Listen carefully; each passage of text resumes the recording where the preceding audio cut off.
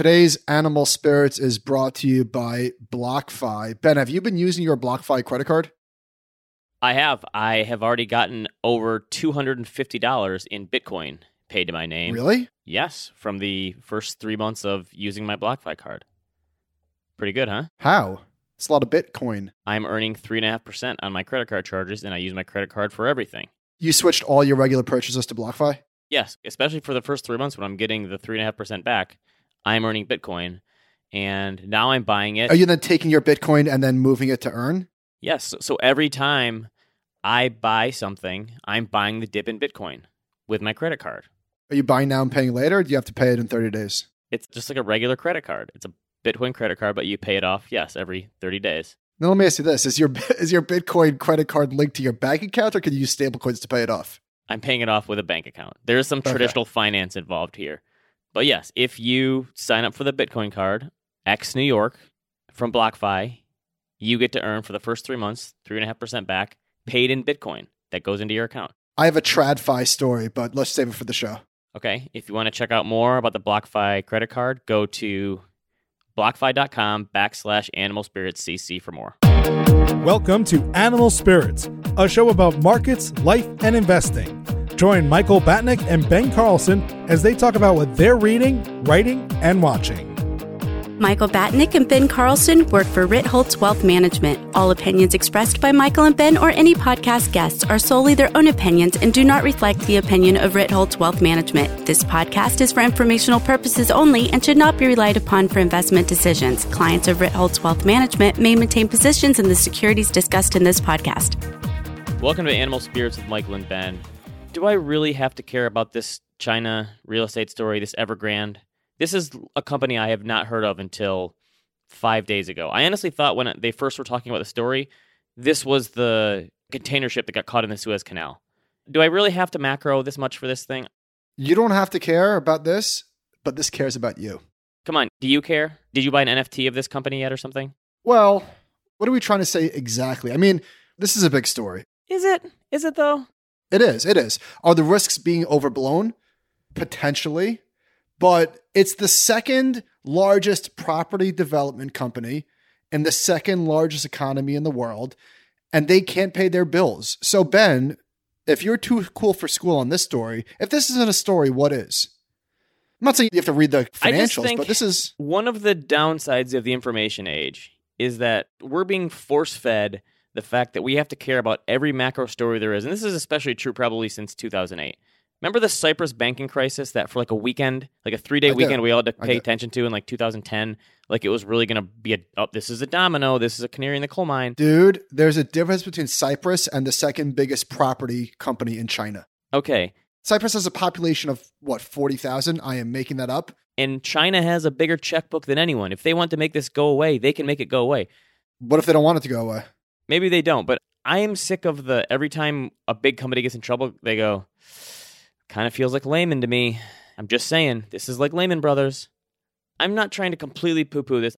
I just don't have enough bandwidth for this. Fine, fair enough.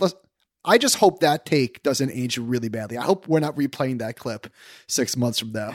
That's fine. If this was a canary in the coal mine, I'm willing to bet that because every one of these is not the canary in the coal mine. That's my stance to take on this stuff. So the S&P 500 is now down what? Ben, that's a great stance. Here's the thing. Whenever I decide to retire and I look at my pile of retirement savings, am I ever going to go, I wish I would have played that Evergrande story a little better back in the day, like from a macro perspective, because I would be doing so much better if that was the case. Of course not. Listen, you're Bob, the world's worst market timer guy. You buy at the top and you just, I get it. The S&P 500 is now down 4.9%. In 96% of all years since going back to 90 years or something, however far back I have this data, there's been a 5% correction from peak to trough. We haven't had that yet. This is about time. We haven't even had a 5% correction this year. Not finding you. I agree. I just wrote this today. Sometimes the market is just looking for a reason to sell, and this is as good an excuse as any. And I just feel like maybe on the one hand, I wrote like the market is not omniscient, meaning that you can't judge the future based on the stock market, certainly not one day's returns, because it could get a lot worse from here. But if the market was really worried that this was the next Lehman, don't you think stocks would be down a lot more than 2.6% and down more than 5% from the highs? Yeah, and the Chinese stock market has already been getting crushed. of late, and the U.S. stock market hasn't cared. Here's a secret. You want to know why the market's really falling? The Tobin's Q ratio finally got way too stretched, and investors said enough. Remember Tobin's Q? Of course. Did we throw that one out the window yet? That's like tangible as anyway. Okay, that one fell flat. That was not your best dad joke. The VIX is at 27. I don't know. Listen, we'll see. We'll see where we go from here. All right. I don't have the bandwidth for it right now. I'm sorry. I can't Fair make enough. myself care about another macro story like this that in 3 months people are going to go, hey, remember that story? When the market As is at all-time somebody highs who is again. going to buy global stocks in about 10 days, selfishly, I hope they go a little bit lower. I'm looking for a deal. Yes, everybody. Most people should that are continue to save. I don't know. Throw this in my face if I'm wrong. I think, I don't want to. all right, let's put it out there. If you'd like to go make some hedging trades right now, I'm fine. We can stop the show. Who's making hedging trades? We agree. All right. I just think you don't have to act like it. I think a lot of investors, because it's so easy to pay attention these days, pretend that they have to act like a hedge fund manager when managing risk and like hedge every little risk. And I don't think that's ever a good way to manage your money. Come on. I'll push back. You think anybody's doing anything right now? You think the average person is doing anything with these headlines? I don't think so. Okay. Someone's selling. Market's down. So someone's doing Not something. me. Not me. Okay. All right. This is a good one from Ed Yardeni. He's saying this is about bond flows. There's actually a very simple explanation for why the 10-year Treasury bond peaked at 1.7% on March 31st of this year and fell to a low of 1.2% on August 4th. What's it at now, by the way? Are we getting a flight to safety on a day when the S&P is down 2%? Rates Do the are research for me. dropping. Rates are All right. dropping. See, On a 12-month basis, net inflows into bond and mutual funds and ETFs soared from $572 billion during January to peak at a record of $1 trillion during April. Through July, $861 billion. Basically, this is the contra to everyone is piling into the stock market. And if you look at this chart from Yardeni, just in the last 5 or 6 months, bond flows have exploded in ETFs and mutual funds. This is one that hurts your brain a little to think about because you see all the speculation and excess that the Evergrande story is going to take out of the market. I'm going to play the other side. So this is the clip where I say this really is a big risk. So if you want to just delete the other part, this is a huge risk and all the excess and speculation is going to go out of the market. And the flight to safety in JPEGs is where you want to be. Sorry. There's so much money going into bond funds that it hurts my brain a little to think about how much speculation and excess we've been seeing in the months from all these other corners of the market. I think this is actually a really good sign for things not being so out of hand. Yardeni had a great line. He said, contrary to there is no alternative, bonds are still viewed by some investors as an alternative to stocks. Yes, even with ridiculously low interest rates. How much of this, I mean, the Fed bought bonds, but they're not buying all these bonds. But these are actually funds. This is not what the Fed is buying, right? This is actually funds and ETFs. They bought ETFs, It was a minor amount. And they but still, it was stopped. small. It was small. Yes. Okay, sticking with the interest rate thing. So this chart was going around from the Wall Street Journal. I think it's actually an older chart. And it shows building a pension, like a lot of the pension funds have their expected returns at like 7.5%, call it 7 to 8%. And it's going by year. So it's 1995, 2005, 2015. What portfolio it would have taken to get these expected returns. And it's basically saying in 95, you could get a 7.5% return simply owning bonds. Standard deviation's low. Bond yields were that high. You could get it in high-quality bonds. By 2005, it would drop to roughly half of your portfolio in bonds. And then by 2015 and now, probably it's more like if you are using expected return from bonds, you're at like 10% in bonds, and everything else has to be private equity and stocks and all this other stuff. And your standard deviation's higher, obviously. This is a very cool chart, and it says a lot. And I think a lot of people say this says a lot about today's market, but I think it really says a lot about yesterday's market, back then. That is the anomaly. Yeah, I think so. You should have to take risk in order to get reward. I think this idea that like bond investors are being robbed, I don't know. I mean, are they? Do you think that back in like the 80s and 90s, people knew how good they had it? We can invest in a treasury bond paying 8 or 9%. It's basically free money. Inflation was falling, not rising. Do you think anyone at the time sat there and goes, God, we should pinch ourselves. We're never going to see this again? No, I don't think that. They probably thought it was still pretty difficult to invest, right? I think most bond investors are too busy living their life to get excited by bond returns. Okay. You know a lot of bond investors? All right. I'm just saying, this is a very pretty chart that says a lot of things, but I think it says more about the past than it does the present or the future. There was a company that was in the news. Matt Levine wrote about them. Don't buy the bad data. what's the name of this company? App Annie. I never heard of them. This is interesting. So it's a company that aggregates user data on different mobile apps, I gather. They sold their data to hedge funds and they got in trouble. They paid a fine. I can't remember the size, but I think it was pretty large. And I don't know if it was insider trading, but the reason why they sold the data is because they sold the data without getting user consent. They didn't tell the users that they were selling the data. I think people had the option to opt out and they sold their data anyway. Whatever. We'll link to this story in the show notes. But I was thinking about user data and hedge funds. I took Tegas for a spin. Tegas is that company that Patrick O'Shaughnessy, it's a sponsor of their podcast. And I was looking for a particular piece of data that I couldn't find. Tegas is the ZipRecruiter of finance. Oh, that's good. Yeah, right? Yeah. Oh, you mean because you have them on podcasts? Yes. And so I was thinking, so what Tegas is they provide users with transcripts between business executives and analysts. So if you wanted to learn about Peloton, Affirm, whatever, you could read calls between an analyst and, say, the former CFO at one of these companies. And I was just thinking, like, it is amazing how much data. I don't know much about this company. Is Tegas hiring these people to do these interviews? Are these interviews being done elsewhere and then they're given access to them? I don't know the business model. I think the way that it works is that analysts who use Tegas give this to Tegas in exchange for access. I'm not really sure exactly. That's neither here nor there. The point is that this is table stakes in terms of the data that hedge funds have access to. And it's still supremely difficult for them to gain an edge because they all have access to all of the data. And so it's just funny thinking about regular people opening their app and competing with them, like LOL, good luck. But LOL, they're winning. Yes. My first thought was like, oh man, imagine competing against these people who have all of the data and everything. And then it's like, hey, wait a minute. People are competing against them and people are winning. Because the simple way of looking at things for the last few years has been right. Yeah, this isn't Occam's razor market and the razor is buy. Again, everything we've heard is don't chase yield and don't speculate and don't buy the terrible advice. Yeah, don't buy IPOs. Throw and all this caution stuff. to the wind. Every piece of academic research you've heard, don't buy expensive stocks, has been thrown out the window.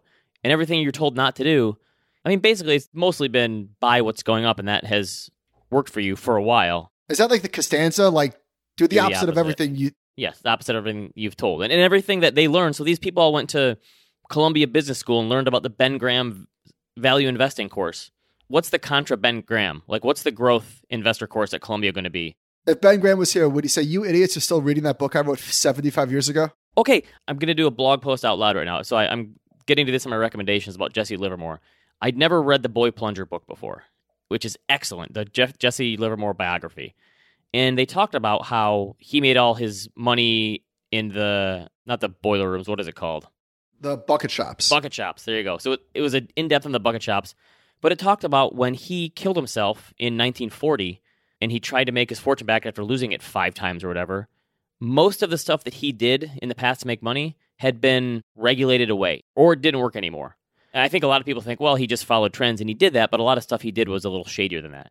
When Ben Graham died, remember he said, all the stuff I did in the 30s and 40s to make money doesn't work anymore. When did he die? I feel like that was the late 70s, but when did he die? That was a long time ago. He basically said all the stuff that I wrote about in my book, the formulas and everything, like it doesn't work anymore. And he suggested to most people to just index fund. That was in the mid 70s when index funds were just coming out, basically. He died in 1976. So he said this stopped working 50 years ago. Yes, which is kind of crazy that these two, maybe because they had so many good quotes. I mean, Jesse Livermore probably remains the most quotable trader ever. Not a great call on Ben Graham's part, to be honest, because value investing worked for quite a while. He was a little early, probably. A few decades early. Yeah, when you're a value investor, you get in early. All right. Robinhood is going on a college tour to recruit new customers is the headline of this Wall Street Journal app story. My first knee-jerk reaction was like, this is not bullish. Like, in other words, they've exhausted everybody that they could have gotten, they've gotten to already. What's next? High school? Potentially. But did you ever have this at college before you got kicked out? At college.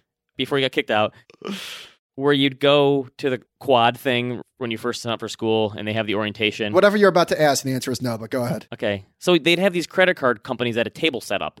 And it would be like, sign up for a credit card here. We'll give you a free t-shirt and $3,000 of credit. And they try to hook college kids in before they know what they're doing. That's Speaking what of this free reminds me t-shirt, of. Michael Antonelli put me onto this.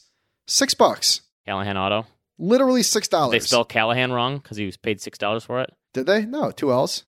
Not bad. $6. You're a Tommy Boy fan, obviously. You're okay with that? I want to make With sure what? you don't have a contrarian take on Tommy Boy like you did with Top Oh, Gun. no. Okay, no. I saw Tommy Boy when I was 11. It was perfect. One of the few movies I've ever watched in the theater twice. I went to see it twice in the theater. I liked it so much. I've never done that. That's probably one of the few movies I've ever done that for. Good call. Good job by you. I was ahead of my time. All right. Cover story. Crypto. Crypto's a cover story in Barron's this weekend. Inside the New Currency Wars. Did you read this? No, but I feel like the only time we hear about Barron's anymore is when there's a cover that people think is a sign of a Contrarian. top or a contrarian. Sorry, So I you didn't see this spoke one. you spoke about more indexes than stocks. The number of cryptos has jumped almost 140% in the past 2 years. There's now 6,500 cryptocurrencies. Yeah, but they're all very scarce. Why not? That's pretty impressive. There's a huge drop in this chart. What was that? The first crash when we lost some? So there's nearly 7,000 different types of crypto. How is this possible? Because I guess, I don't know, it's with the forks and everything, it's super easy to... At this point, do you need to hire robots to go into all the Discord channels to pay attention? Which, by the way, if you're doing research on crypto and you don't mention Discord, you get fired automatically, right? Like, you have to say I'm in the Discord chats. That's the new... In stocks, you say I'm a bottom-up fundamental analyst. In crypto, you say I'm on Discord learning about all these when no one else is. That's what everyone says. Okay, I listened to a podcast this weekend on DeFi and crypto, and here's a narrative that I'm totally over because I think Which one? Give a plug. it sounds amazing. So this is Cam Harvey with Barry Ritholtz on Masters in Business. No offense to Cam and Barry, but you listen to two boomers talking DeFi? No, apparently, Cam was way ahead of the game and started a Bitcoin in his class in 2014. Oh, wow, good friend. By the way, I actually did read his book. Oh, here it is. Okay, what's the book called? It is called DeFi and the Future of Finance. So anyway, I think the first narrative that really made sense to me when I was trying to wrap my head around Bitcoin in 2016, 2017 was, let's say you're in a third world country, the banking is pretty poor there, you want to get your money out. This is a way to do that where it's permissionless and decentralized and all these things. So people mention places like Venezuela and stuff. And Cam Harvey mentioned this. And if this stuff is going to work, if DeFi really is going to carve out a huge piece or potentially take over the finance system, I'm sorry, I'd be happy to be proved wrong here. It's not going to be from unbanked people. Think about you are a finance person with a ton of experience and know what you're doing and you have some money. You cannot figure out some of this MetaMask wallet stuff in gas fees. Are we really supposed to expect people in the third world who don't have bank accounts already to figure this stuff out too? No, I agree. I think this is a bit of a red herring. So listen, if DeFi is going to take over the financial system, or it's going to just carve out a huge part of it somehow, it's going to happen because rich people decide it's going to. If rich people decide that, and it could be, if it's older rich people, it's going to happen faster, and if it's younger rich people, it's probably going to happen a little slower. But if rich people decide, yes, we like this because it gives us better rates on our loans and it gives us higher yields on our savings, and it works as a substitute for our credit cards or whatever it is, then it's going to happen. If rich people decide this is not going to happen, it's not going to happen. It's not because of people in the third world. No offense to them. If this stuff takes off and happens, it's going to be because rich people want it to, and they move their money there en masse. I'm just Get off my soapbox here. No, you're right. I think you're right. I agree with you. Mark Rubenstein did a post this weekend about the unbanked. Damn it, I can't find it. He I gave just a read it today statistic. on my lunch hour. He gave a statistic about the number of people that were unbanked. I don't think it's not nothing. It was 1.7 billion people, but he said they were all mostly in, I just read that piece today. Okay. I agree. That's a huge market, and kudos to anyone who's working to get that. I actually did some learning about that in an MBA class, and we took for a spin, like, part of our class was using a company like Kiva. Have you heard of this before? You make loans to people in third world countries, and they found the majority of the best people to make loans to were women in these places because they, way more than men, were better at paying back their loans, and they were better at planning and looking ahead to the future. Interesting organization anyway. I still have some money there. There was insider trading in NFT land over the weekend. I, for one, am shocked. Shocked. One of the people, I forget what he does at OpenSea, but he basically was buying... He was like front running, right? He was buying projects before they got featured on the website. And obviously what he did was wrong. He was but the co-founder and CEO, right? No, I don't think so. This story you put in here says on Tuesday, OpenSea co-founder and CEO Devin Finzer said that... Oh, a different guy. Sorry. You're right. Yeah, no. Head of product, sorry. But boy, this guy got dragged so badly. I don't know if he's like excommunicated from the community, but that was tough. Another one. There was a crypto Ponzi scheme busted over the weekend. By the way, as far as the OpenSea guy goes, this was exposed because somebody, obviously this is all public on the blockchain, people could see other people's accounts. Somebody found out that he was a bad actor, exposed it. Nice. Did you find your lost crypto yet? Remember you were going to do some pairs trading, you thought you lost some? On Uniswap, I actually don't think it was gone. But what I did lose this weekend was my wallet again. I was at Stop and Shop or something. I was at a grocery store and the credit card machine was down. And my first thought was blockchain fixes this. Never goes down. You know what really fixes this? What I can't wait for? I don't ever want to hold a wallet again. I want my driver's license to be on my wallet, and it can all be face scanned to get into it. I want all my credit cards on there, put my library card on there, my Costco card, whatever, any card. Just put it all on my phone, and I just have to carry my phone and nothing else. No cards. Yes. Well, Apple Pay. I've never used Apple Pay before. Then you can't ask for anything. Stop. What do you mean? If you don't use Apple Pay, you have no right to Why do I ask have for to any use type Apple? of... Where can I use Apple Pay? Everywhere. You just said you want something on your phone. Apple Pay, let me just tell you what Apple Pay is because clearly you don't know. Apple Pay, you put your credit card onto Apple Pay. And so when you go to the store, you just go, dee-dee, and you just click and you walk out. You're welcome. Okay, what's the difference between my credit card just tapping it on the machine? It's the same thing. You have to take your credit card out. Okay. Isn't that part of the nuisance? Yeah, sure. You're welcome. I've got my credit card loaded on my phone. I guess I've never really been to a place where I knew I could use it. You can use it everywhere. I'm a noob. Hand up. Go to CVS and use it. All right, so anyway, I'm in the Midwest. We probably don't have that here. It's like, stop it. We're still listening to music from the 90s here. So I'm at Stop and Shop, and I've got a full cart of groceries, and I'm like, oh, great, the machine is down. I got to go home, get cash, blah, blah, blah. Turns out they had an ATM in the store. So I go to the ATM. What'd you pay, $5 to use it? $1.50. Not bad. So I go to the ATM, and I'm thinking, like, just as I'm thinking about solutions, I'm an ideas guy, as I'm thinking about solutions, I go back to the line, and I have my cash, and I'm ready to pay, and I hear over the loudspeaker, Michael Batnick, please go to customer service. I left my debit card in the ATM machine. Oh, nice. Way to go. See, usually my ATM, it makes you pull your card out before it gives you the cash. That's like a nudge. This is an old school ATM. Another thing that blockchain fixes, I'm not kidding, is I went to a doctor today because I hurt my back from sneezing. True story. And I had to fill out about 7 pages, and a lot of them were duplicates, client information stuff. When I go to the doctor or the dentist and they hand me one of those, I never fill them out. You have to. You have my information. No. I was a new patient. Oh, okay. Gotcha. But why can't it just be like, here, this is my code. This is all my files. I agree. By the way, back to the wallet stuff. The greatest lost wallet scene of any movie in history, you know what it is? In Dumb and Dumber. Oh, Samsonite?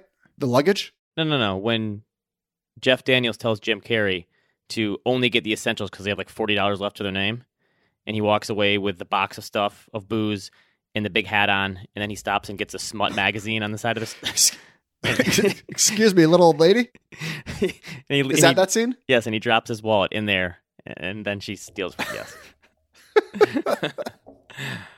Speaking of rewatching Tommy Boy Toys, that's probably the movie I've seen most in my life, more than any other movie. Dumb and Dumber.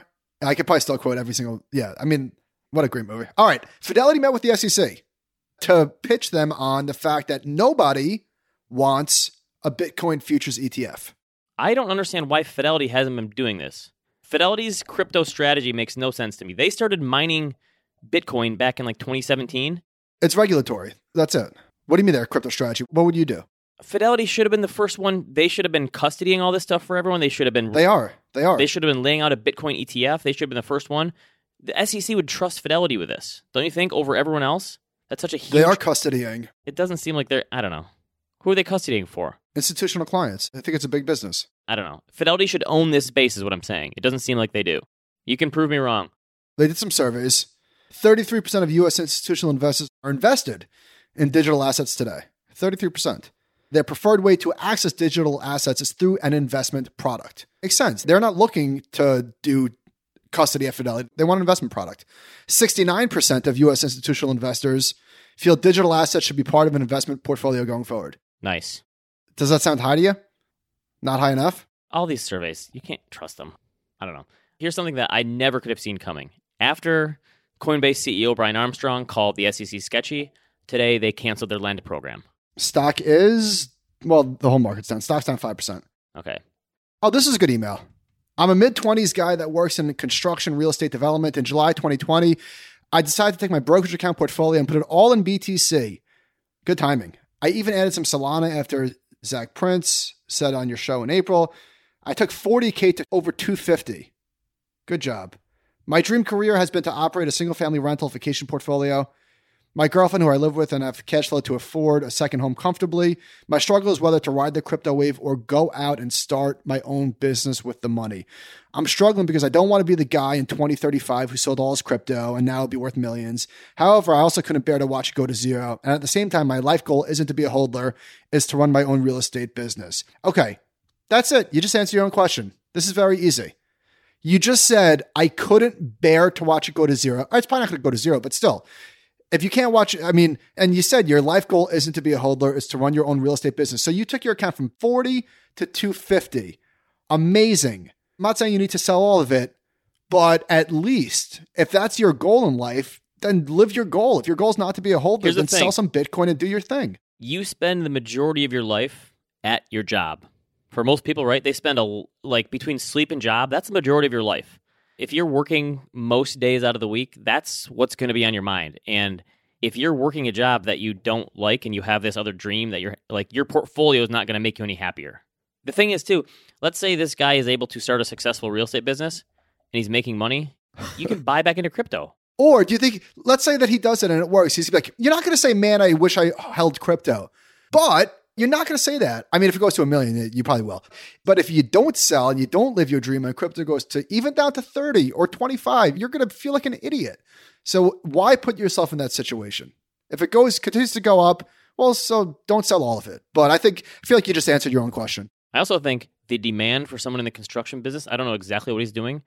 You're going to have millennials buying houses and fixing them up for years and years to come, if that's what you're helping out with, where the demand for that business is going to be strong for a long time coming. This sounds like a good business to me. If this is Shark Tank, we're saying yes, thumbs up. Ben, the market is now down almost 3%. Would you like to take it back? You got me. That extra 50 basis points. Put back on your macro hat. All right. My tinfoil. All right. You're right. We were due. We've had 3 down 2% days this year. We haven't had a single down 3% day all year.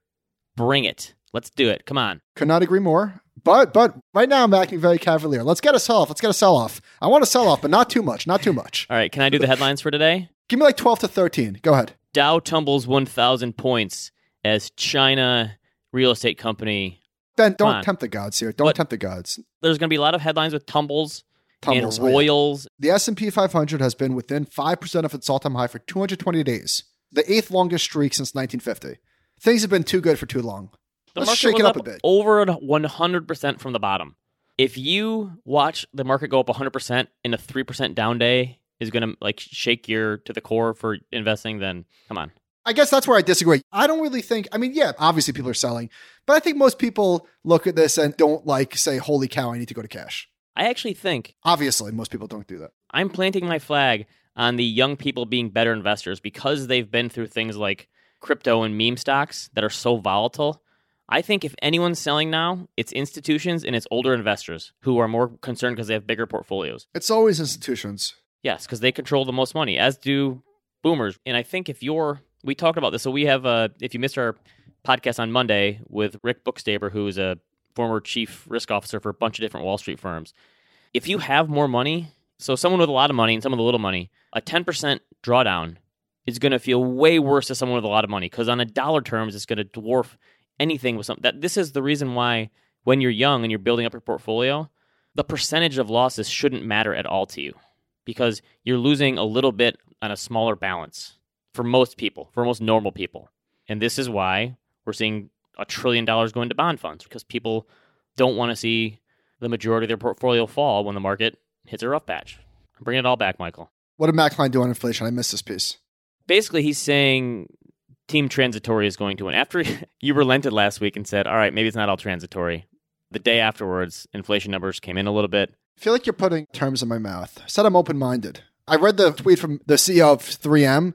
Sorry for saying that He might have his hands on the pulse of inflation more than you do. Okay, but here's no the thing. offense. The CEOs complaining about inflation are doing that so they can raise prices on their customers. They don't really care about inflation. They just want to raise prices and want to blame it on someone else. So I'm sorry that you capitulated at the bottom and decided. He's just saying that like the deceleration in inflation is coming from things like used cars and trucks and hotels and airfares and all this stuff. I don't know. It seems to be going that way. We're probably arguing now, is inflation really going to be back to 2%, or is it going to be 3% or 4%, not 8% like some people wanted? How's that? Fair. You know how much it cost to fill my gas tank this weekend? How much? First time I broke out over 70 in as long as I can remember. Do you know how much it costs to fill up a Chevy Silverado? Is that your truck? Your pickup truck? You still driving that? Yes. What was the Chevy slogan? Like a rock? Yes. Did Bob Seger sing that? That was like the NBA and NBC days. Like a rock. So we talked to the people at the carpool. I just had a fender bender on the bumper, and it's now over 2 months since I've not had my car. They said they've had like BMW sitting on their lot for 3 or 4 months because they can't get parts in from the manufacturers. And so I'm still driving a rental. Somebody emailed us about time inflation. He's like, what if maybe prices aren't going up and I'm waiting 8 months for my couch? Okay, so we also this past week went through the process of getting a new car. My wife's lease is up in December, and we've been getting emails from Honda for months saying, Time out. Sorry, I have to interject. This is very much on brand for you and I, because my wife's car is also due in December, but obviously we know who the responsible one is out of the two of us. I was worried we get to December and there's no cars available. So we started poking around, and they basically said, listen, for what you owe on the lease versus what you can get for the car, you have like a $3,000 buffer. The funny thing is, we got the car, we did a 36-month lease. The value of the car versus when we got it 3 years ago is almost the same because used car prices are up so much. We were shocked at how much we were able to get for this car. But it's kind of like selling your house now to buy another one. You sell your house for higher, but then you go buy a new one. So we go to the Hyundai dealership. My wife wanted a Palisade because it's got a big third-row seat for my kids. And usually you walk into a car dealership, and it's full of cars that you can look at. They kind of have the nice spiffy ones all clean, looking good for you, you know? We walk into the dealership. There's literally 0 cars in there. It's empty. It feels like a mall that had been just like emptied out and taken all the kiosks out. There's nothing in there. There's no cars. On the lot was maybe 20% full of cars, which is usually full. And they were like, listen, we have 2 of these. If you want one of the 2, pick one. Otherwise, it's going to be like 6 months to get another one because we don't have any more coming in. So it's like either basically take it or leave it. You want this one or that one? Yes. There's no negotiating because it's like, you don't have any choice here in the matter. You take what we have, basically. When I signed my lease with my wife's car, we were like thinking, do we do 36 months, 48 months? Like, 36 months, it's always fun to get a new car every 3 years. And so turns out 48 months, that's where the alpha is. We should have gone 48 months. We wouldn't be in this predicament. I got to get on that, by the way. Market timing. You know what we didn't mention, by the way? So stocks are having a rough day. Cryptocurrencies are many things, Bitcoin specifically. You could call it a store of value. You can call it digital gold. You can call it whatever you want. What it's not. It is not something that will hedge against stock market declines. Bitcoin's down 10%, Ethereum's down 12%, Solana's down 14%. Yes. Not a hedge. Yes, it's definitely a risk on, risk off asset. And it's been risk off. Many things, it's not a hedge. I mean, this is the 9th crash for crypto in the last 6 months, it feels like, basically. This one feels different. No, I'm just kidding. They all feel the same to me. All right. Let's do this kind of quick because we're running late. The childcare is broken. I feel like we've gone over this before. It's really breaking now, and politicians are starting to notice. We're getting notes from our childcare providers. So my kids go to preschool. It's at the same daycare where they went to daycare since they were babies. They're basically saying we're shortening our hours in the day. So they used to go from 6 a.m. to 6 p.m. They're shortening it from like 7:30 to 5 because they can't find enough workers.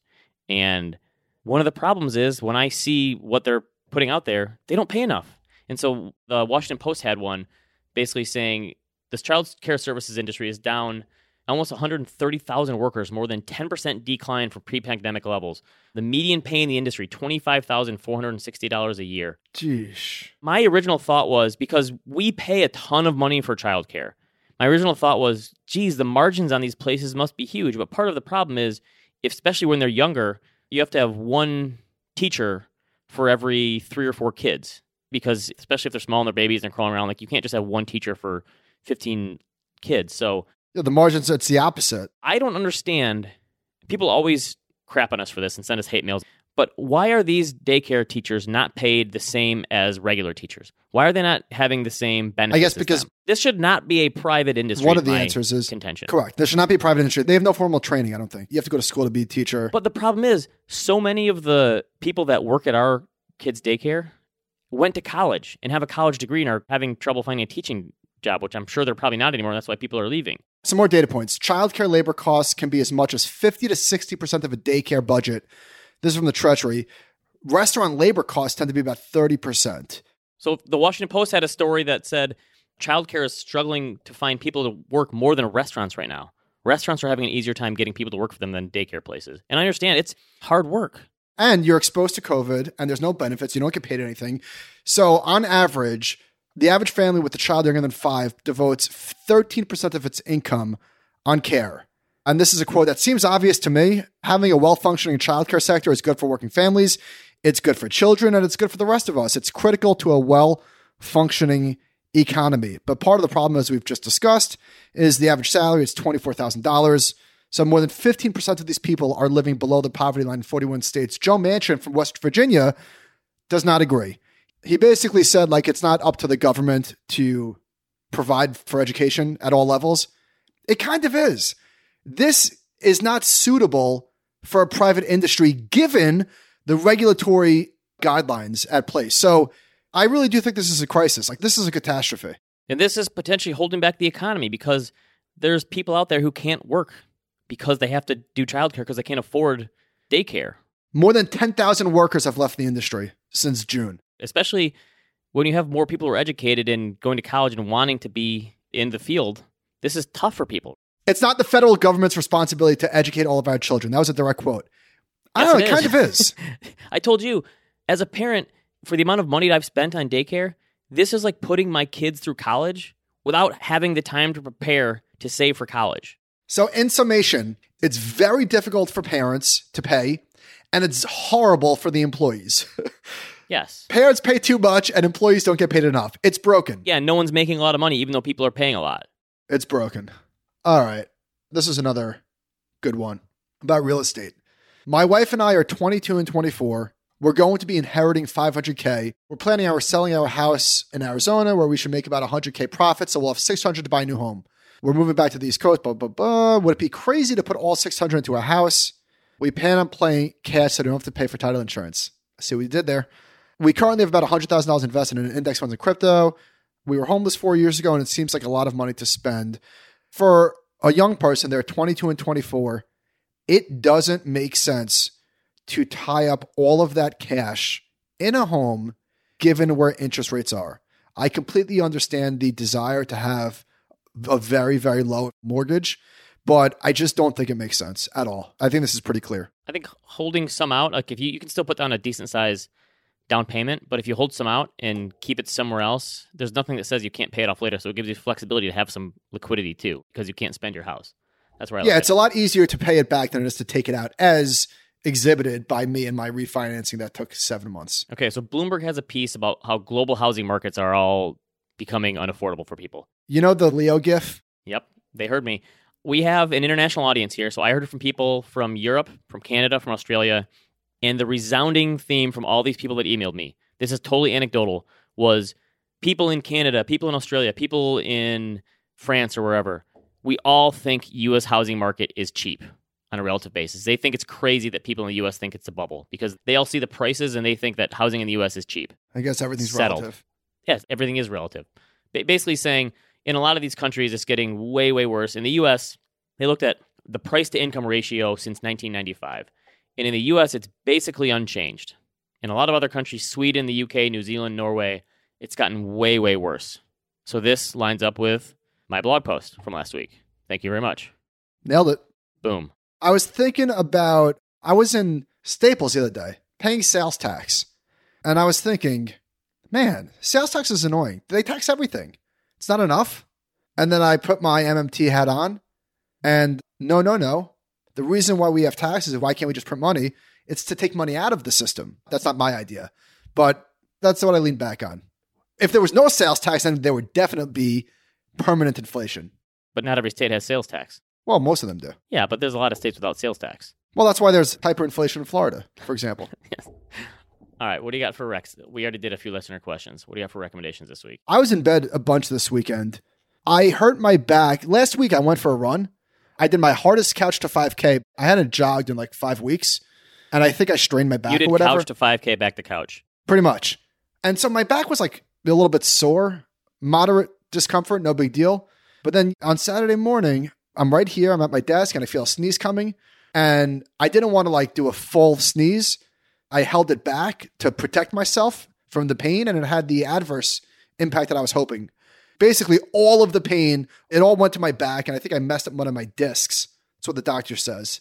So I was in bed a lot this weekend, is what I'm getting at. So I watched more movies than I ordinarily would. I bet we're getting a lot of that because you don't want to be the person that sneezes in public these days and looks like you're spreading COVID to everyone. So people are probably holding in more sneezes than usual. You know what happened? All right, if you sneeze and you cover your nose, you're going to like blow out your eardrums. That's basically what I did, but to my back. All right, with that said, before we get into what I did watch, there's a sequel to Twins coming out. And I heard about this when Arnold was on Howard Stern. Seriously? That's a real thing? Arnold Stern was on Howard a few years ago talking about how they tried to make a sequel to Twins where Eddie Murphy was the third triplet. Really? That was the premise. So now I think it's really happening. It's Tracy Morgan. He's going to be the triplet.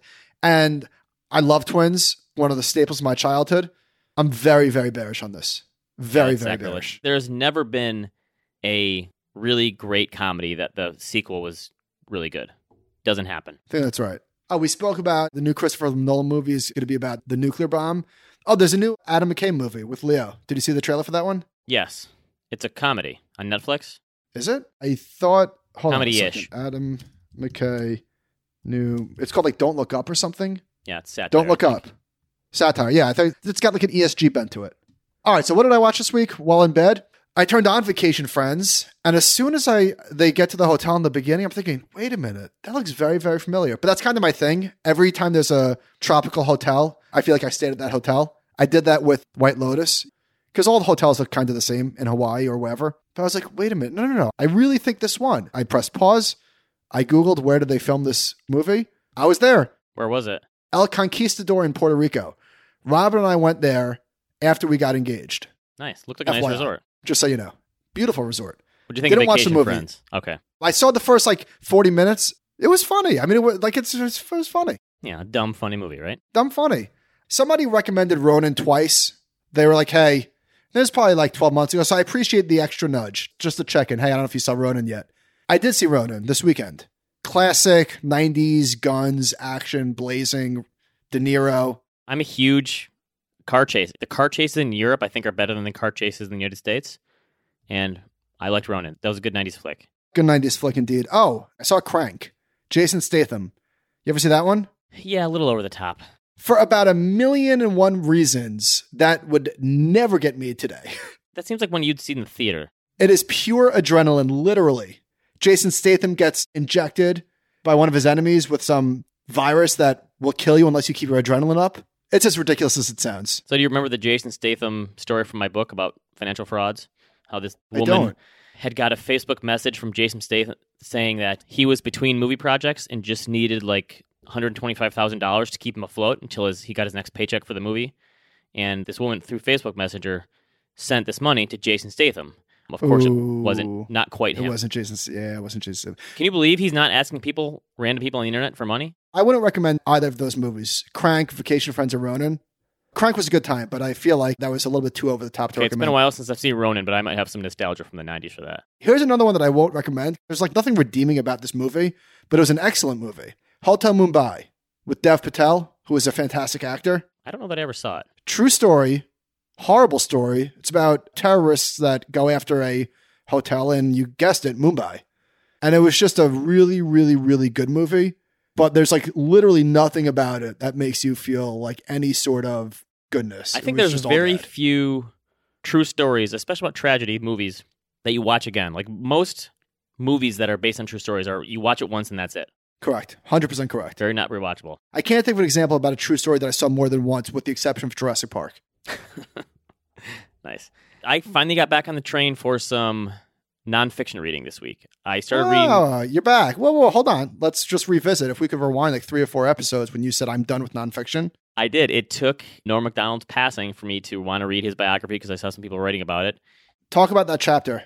Okay, it's called Based on a True Story, Not a Memoir. And I sent you this when I was reading it. He's talking about from the time he's growing up, he says, and he's saying from each chapter was a different age. And chapter 5 is like 8 years old to 13 years old. And all he wrote for the chapter was, I forget. And that was it. It's true to form for Norm Macdonald. It's a very weird book, but there's certain parts that, especially if you're reading them in Norm's voice, that make you crack up. So I think if you're a comedy fan, you probably will like it. He talks a lot about the fact that he lost a bunch of money gambling. I also mentioned I read Jesse Livermore, Boy Plunger, the man who sold America short in 1929. I never realized excellent book. He was in the top 10 richest people in the world after shorting the market of the Great Depression and lost it all. Basically was totally margined up all the time. I don't even understand how you could lose $100 million in 1930. I don't either. Just in the whole... Actually, that's like Norm, where he's like, yeah, I had $450,000. I lost $400. Might as well lose the other 50. Yes. The other crazy thing is they had a whole chapter in this book describing bucket shops. And they talked about how at the time they were being sold as a way for smaller investors. They were democratizing investments. It's crazy to see. Did it literally say that? Yes. It was a quote. A democratized exchange where the common people could speculate. That sounds eerily similar to a few different companies today. I'm just saying. But the stuff on bucket shops was really, really interesting. It also shows that, like, we think, oh, the speculation is crazy now, but it's always been around. Speculation is, to quote Jesse Livermore, it's as old as the hills? Old as the hills. There you go. All right. Anything else? What else? Sorry, I got a show. We've been looking for shows. The North Water is on AMC Plus, which... Stop. Just stop. I guess everyone just decided, like, Plus is the only thing you Animal Spirits Pod. No, come on. Okay. All right, what's it called? The North Water. It's a mini-series. It's only 5 episodes. We're 2 episodes in. Now you're talking. Colin Farrell's in it. It's one of these shows where it's about a bunch of whalers from the 1800s. Ooh. But there's also a murder intrigue. This does sound good. Colin Farrell is amazing. He probably gained 40 pounds. Doesn't even look like him. He plays the bad guy in this, and he is it sounds amazing. Good. How do you find AMC Plus? It was on Amazon. You get the first episode free, and then you get a 7-day trial to binge it and then cancel it before you have to pay any money. That's what we're doing. But here's the thing. So this is in the 1800s. How do you keep track of all your cancellations? You put a calendar reminder? Yeah, I do that. I did my phone. Cancel this in a week. Cancel this in a month. But this is in the 1800s where they're going on whaling expeditions to kill whales to take the whale blubber to use for oil.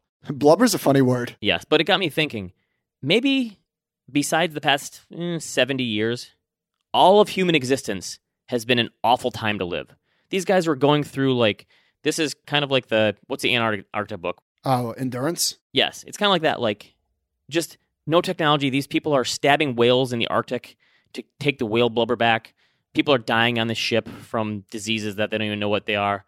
Most of human existence has been a miserable time to live. I would say prior to probably the past 30 years. They invented toothpaste in 1988. Imagine being alive before that. 1988? Probably not. It's probably earlier than that. It actually was around, like, it was in a book, The Great Depression. Anyway, yeah, North Water. I'm signing off on that one. AnimalSpiritsPod@gmail.com. We will talk to you next time.